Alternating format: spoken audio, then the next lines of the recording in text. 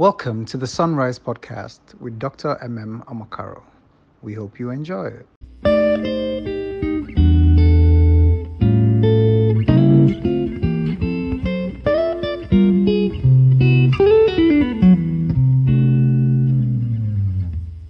Chronicles chapter 19.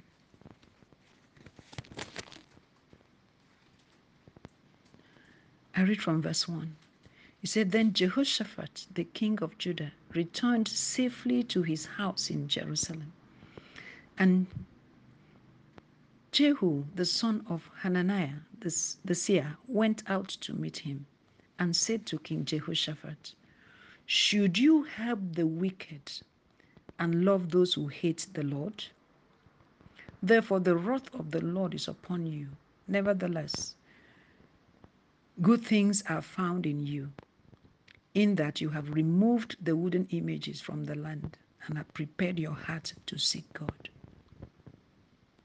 Amen. We are still looking at Psalm 1. We say, Blessed is the man who walks not in the counsel of the ungodly, does not stand in the way of sinners, nor sit in the seat of the scornful. But this man who will delight in the law of the Lord and meditate on the law,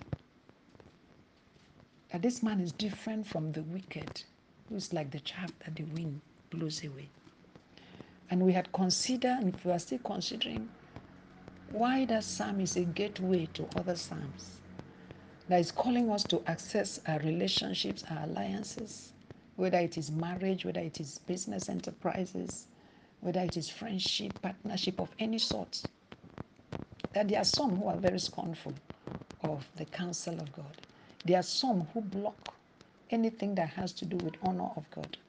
There are some who deride the truth, who are so sarcastic, and they strip off bit by bit your faith before you know it. They ridicule your actions in honor of God. And such people, the Bible says, once you locate yourself in their midst and you start off any enterprise, in partnership or alliance, that there is always a rake somewhere in the future. That blessedness, which means favor, favored is that man, happy is that man. That in such strange, troublesome alliances, peace is always lost somewhere. Happiness is always denied somewhere, and favor is lost. So yesterday we looked at the life of Jehoshaphat, a very clear case study. His alliances with a certain prophet called Ahab, a very wicked prophet who didn't make any cloak over his ridicule of the prophets of God. Who, in fact, he said, he hated the true prophet, and he pronounced that he hated the true prophet. How his manipulation and his influence over a good king almost led to the death of that good king. And that in fact, he himself, Ahab, died in spite of his manipulation. So today, where we just read is where Jehoshaphat returns from this war.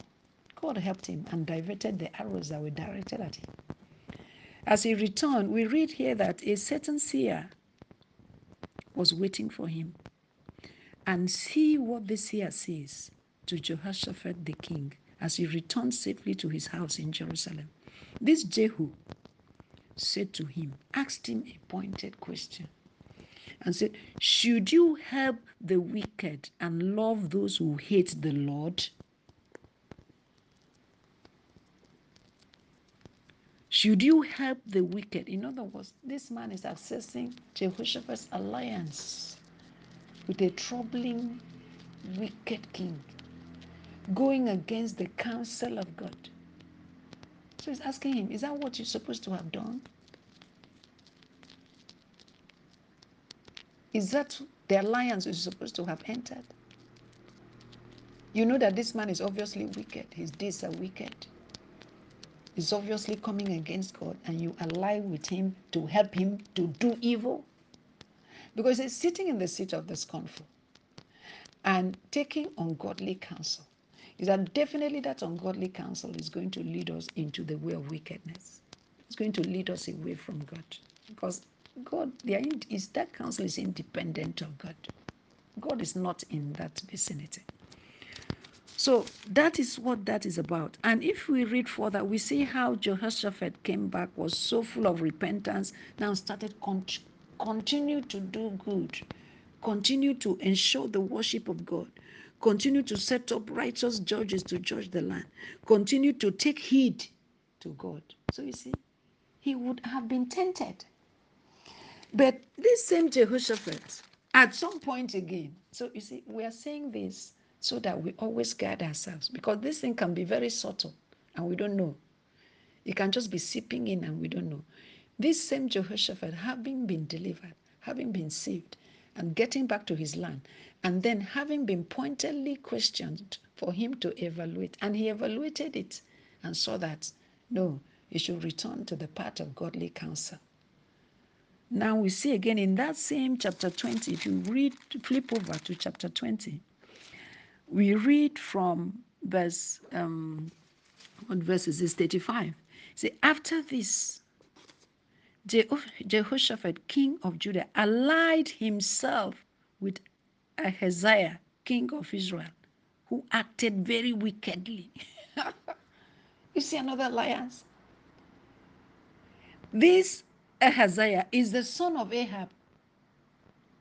And I forgot to say yesterday that Jehoshaphat's son was married to the daughter of Ahab. That alliance was a marriage alliance.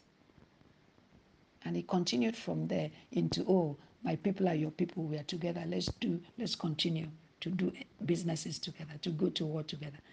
Now, God rebuked him in that one. God spared him. But we see him again here. The Bible says that after the Jehoshaphat, king of Judah, allied himself with Ahaziah, another king of Israel, who acted wickedly, and he allied himself with him to make ships to go to Tarshish, and they made the ships in Ezion-Geber. So now it is shipbuilding business. It is shipbuilding business. It is serious enterprise. They come together. They raise money together. They are building ships together. And they have successfully built the ships. And then now they want to set sail. They want to enter into gold buying, gold merchandising. So what happened here? And the Bible continues to say, and he allied himself with him to make ships to go to Tarshish. And they made the ships in Ezion-Geber. But Eleazar, the son of Dodava of Marashah, prophesied against Jehoshaphat, saying, because you have allied yourself with Ahaziah, the Lord has destroyed your works. Then the ships were wrecked so that they were not able to go to Tarshish. God, can it be more vivid than this? Can it be more dramatic than this? God spared this. You see, this man was a man of God, this Jehoshaphat. He loved God. He followed in the good footsteps of his father, who followed in the footsteps of his father, who followed in the footsteps of David. He refused to worship Baal. He refused to build altars for Baal. In fact, he set up the administration of the worship of God, appointed righteous. But it is this his alliance. This is relationship, troubling relationship with people who are scornful of God, who sit in the council that are scornful of God, who give him ungodly counsel. So his partnerships became his constant source of trouble with God. But we see, he came back from the other one. God spared his life, helped to divert the arrows from him. And that's how God has been serving us. If only God will open our eyes to see his interventions when we make serious human errors, when we enter alliances in businesses with people we should have no business dealings with, when we compromise our faith, when we blind our ears and our eyes to scorn for the God that you worship, scorn for prayers that you know your life depends on your prayers to God, scorn for the word of God that you are meditating on, somebody's ridiculing, scorn for the house of God, and then you're entering alliance. So how will you join hands to pray? The ungodly is really not the person who sins and then has that conviction that this is wrong. It's not somebody with a conscience. It's not a perfect person who does not do evil. The ungodly is somebody who is walking independent of God, who is not even acknowledging. The Bible calls these people fools, not acknowledging that there's power in God to help you to make profits, who is altering and going to other means, who has a plan B, and who wants to bring that his plan B on you, who is so scornful of your faith. It's not somebody who's respecting your faith, who knows that there's an almighty God over that has reverence for God. So we see a clear case here. After God delivered him from that one, he now comes again. He wants to build ships. He wants to start this shipyard enterprise, shipbuilding enterprise. And who did he enter alliance with? The Bible says a very wicked king, the son of that same Ahab. So which means he has forgotten history. You see, I think the lesson here is how we let down our guard and influence, even if it's peer influence, even if it's fads, the fashion of the times, the public talking seeps into us. It will seep into us, and everything becomes okay. Oh no, there's nothing wrong with it after all. But see, God was watching. Immediately we see here, the Bible said a certain prophet approaches him and says to him, because you have allied yourself with Ahaziah, the Lord has destroyed your works. Can you imagine? Because of this partnership, this thing is not going to move. It's destroyed. And the Bible records that when they finished it and they wanted to set sail, in fact, they set sail, the ships were wrecked. We can confirm that in that First Kings 22. He said he set sail and the ships were wrecked. Everything totally torn apart by the storm. Why? Because God was watching out for his. So, Father, we just want to worship you. You have brought this thing so vividly to us. You have set it so clear to us. We just want to thank you. We just want to thank you. That so magnifies you. Could not have been clearer. We give you all the praise, Holy Father. We celebrate you, Holy Father. Thank you for bringing this psalm so vivid, clearly, and asking us to access. Don't forget that when he returned from the battle, that he allied himself, entered that alliance, even though God had warned that this thing is going to end in death. And he had foolishly now robed himself as king, while the other one disguised, which means he was the bet, and he foolishly did not know he was the bet. Most of the times when we do this, we become the bet. It is only God that saved him. Because as soon as they saw him, they recognized that's the king. And all focus was on him to bring him down, to attack him. But God saved him. And when he returned, a seer, a prophet, was standing there to tell him. He said, why would you go to help the wicked? Why will you enter an alliance to go to a battle that God is not in that battle? God's hand is not, God has no business in that battle. Why did you go to do that? He repented, arranged himself, and went back to his worship and his praise. And then after a while, he forgot again. The traps of this world, they are so tempting.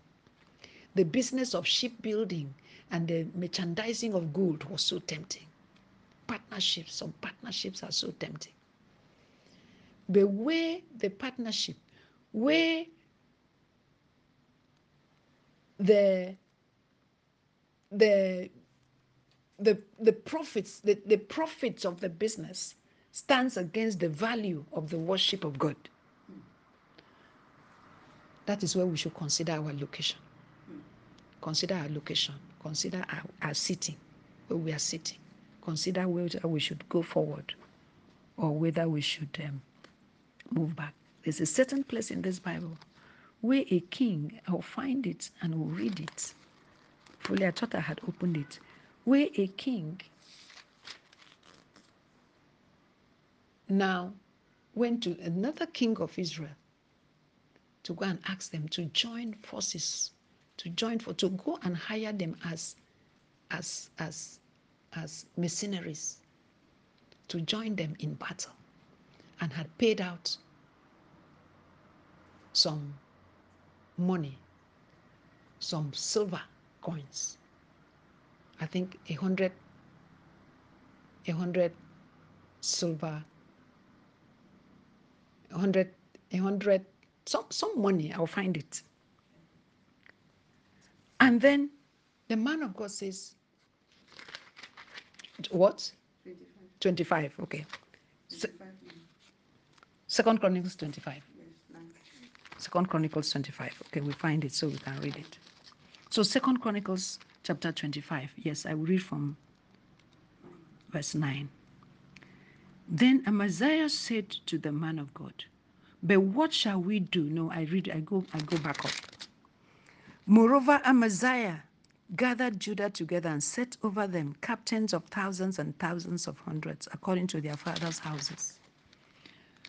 And then he goes on to say he also hired 100,000 mighty men of valor from Israel. He hired, these are mercenaries, for 100 talents of silver. Yeah, 100 talents. I was looking for that word, talents. 100 talents of silver. But a man of God came to him saying, O king, do not let the army of Israel go with you, for the Lord is not with Israel. That is the factor. The Lord is not with Israel. Do not let the army of Israel go with you, for the Lord is not with Israel, nor with any of the children of Ephraim. But if you go, be gone. Be strong in the army. If so, God shall make you fall. Even so, God shall make you fall before the enemy, for God has power to help or to overthrow. It is about God. God is the factor. So where God is not, then nothing can be. Where God is not, nothing can be. So we find out where God is. So we see this man here. He's gone and he's paid 100 talents of silver. He's already paid and he has hired. But this man of God appears to him and said, look, God is not with these people. If you go, no matter how strong you're going to be, since God is not there, you're going to fall flat. You're going to be defeated, just like the one Jehoshaphat. So we see another king, Messiah here. But what does this king do? The king now says to him, then Amaziah the king said to the man of God, but what shall we do about the 100 talents which I have given to the troops of Israel? You see, he's saying, I have already invested. Yes, what you're saying is good. I should have thought about it. Now, so what do I do? I've already invested. I've put so much money in it, 100 talents of silver. And what does the man of God say to him? He said, and the man of God answered, the Lord is able to give you much more than this. Amen. The Lord is able to give you much more than this. So Amaziah discharged the troops that had come to him from Ephraim to go back home. He said, therefore, their anger was greatly aroused against Judah, and they returned home in great anger. But you see where value comes against profits. This is profit. This is your value. This is your faith. This is your worship of God. And God is saying clearly, I'm not in this matter. If you go, you're on your own. So go, even though you go with all the strength, I'm not in this matter. So this man now is evaluating. He said, but I've already paid. Look at what this will cost me. And the man of God is saying, if you drop this in the name of God, if you drop this in honor of God, God is able to give you much more than this. Amen. And we saw in the case of Jehoshaphat, where he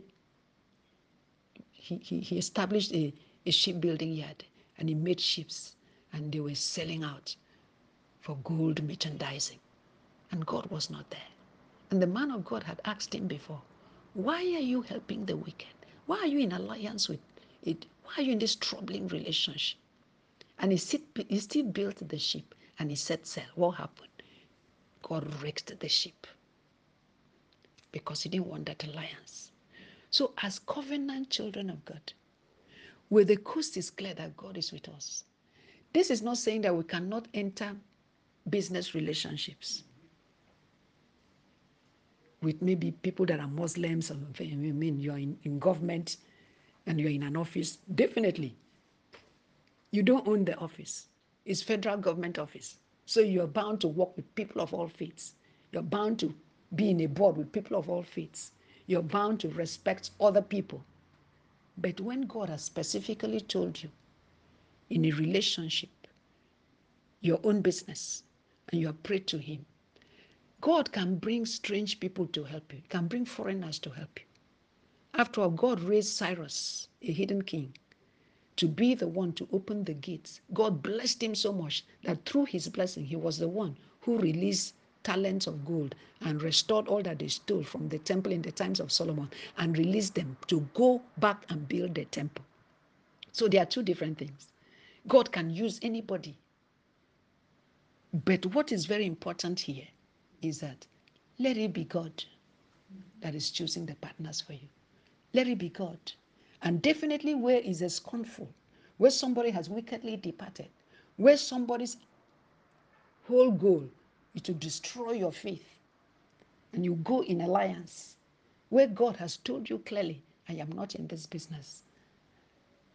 We have seen case studies in the Bible where people have been warned. We have seen case studies in the Bible where it becomes a matter of life and death. And now we are also seeing case studies in this place. That is your choice. Is it your value for God? Or is it about the prophets? Father, we exalt you.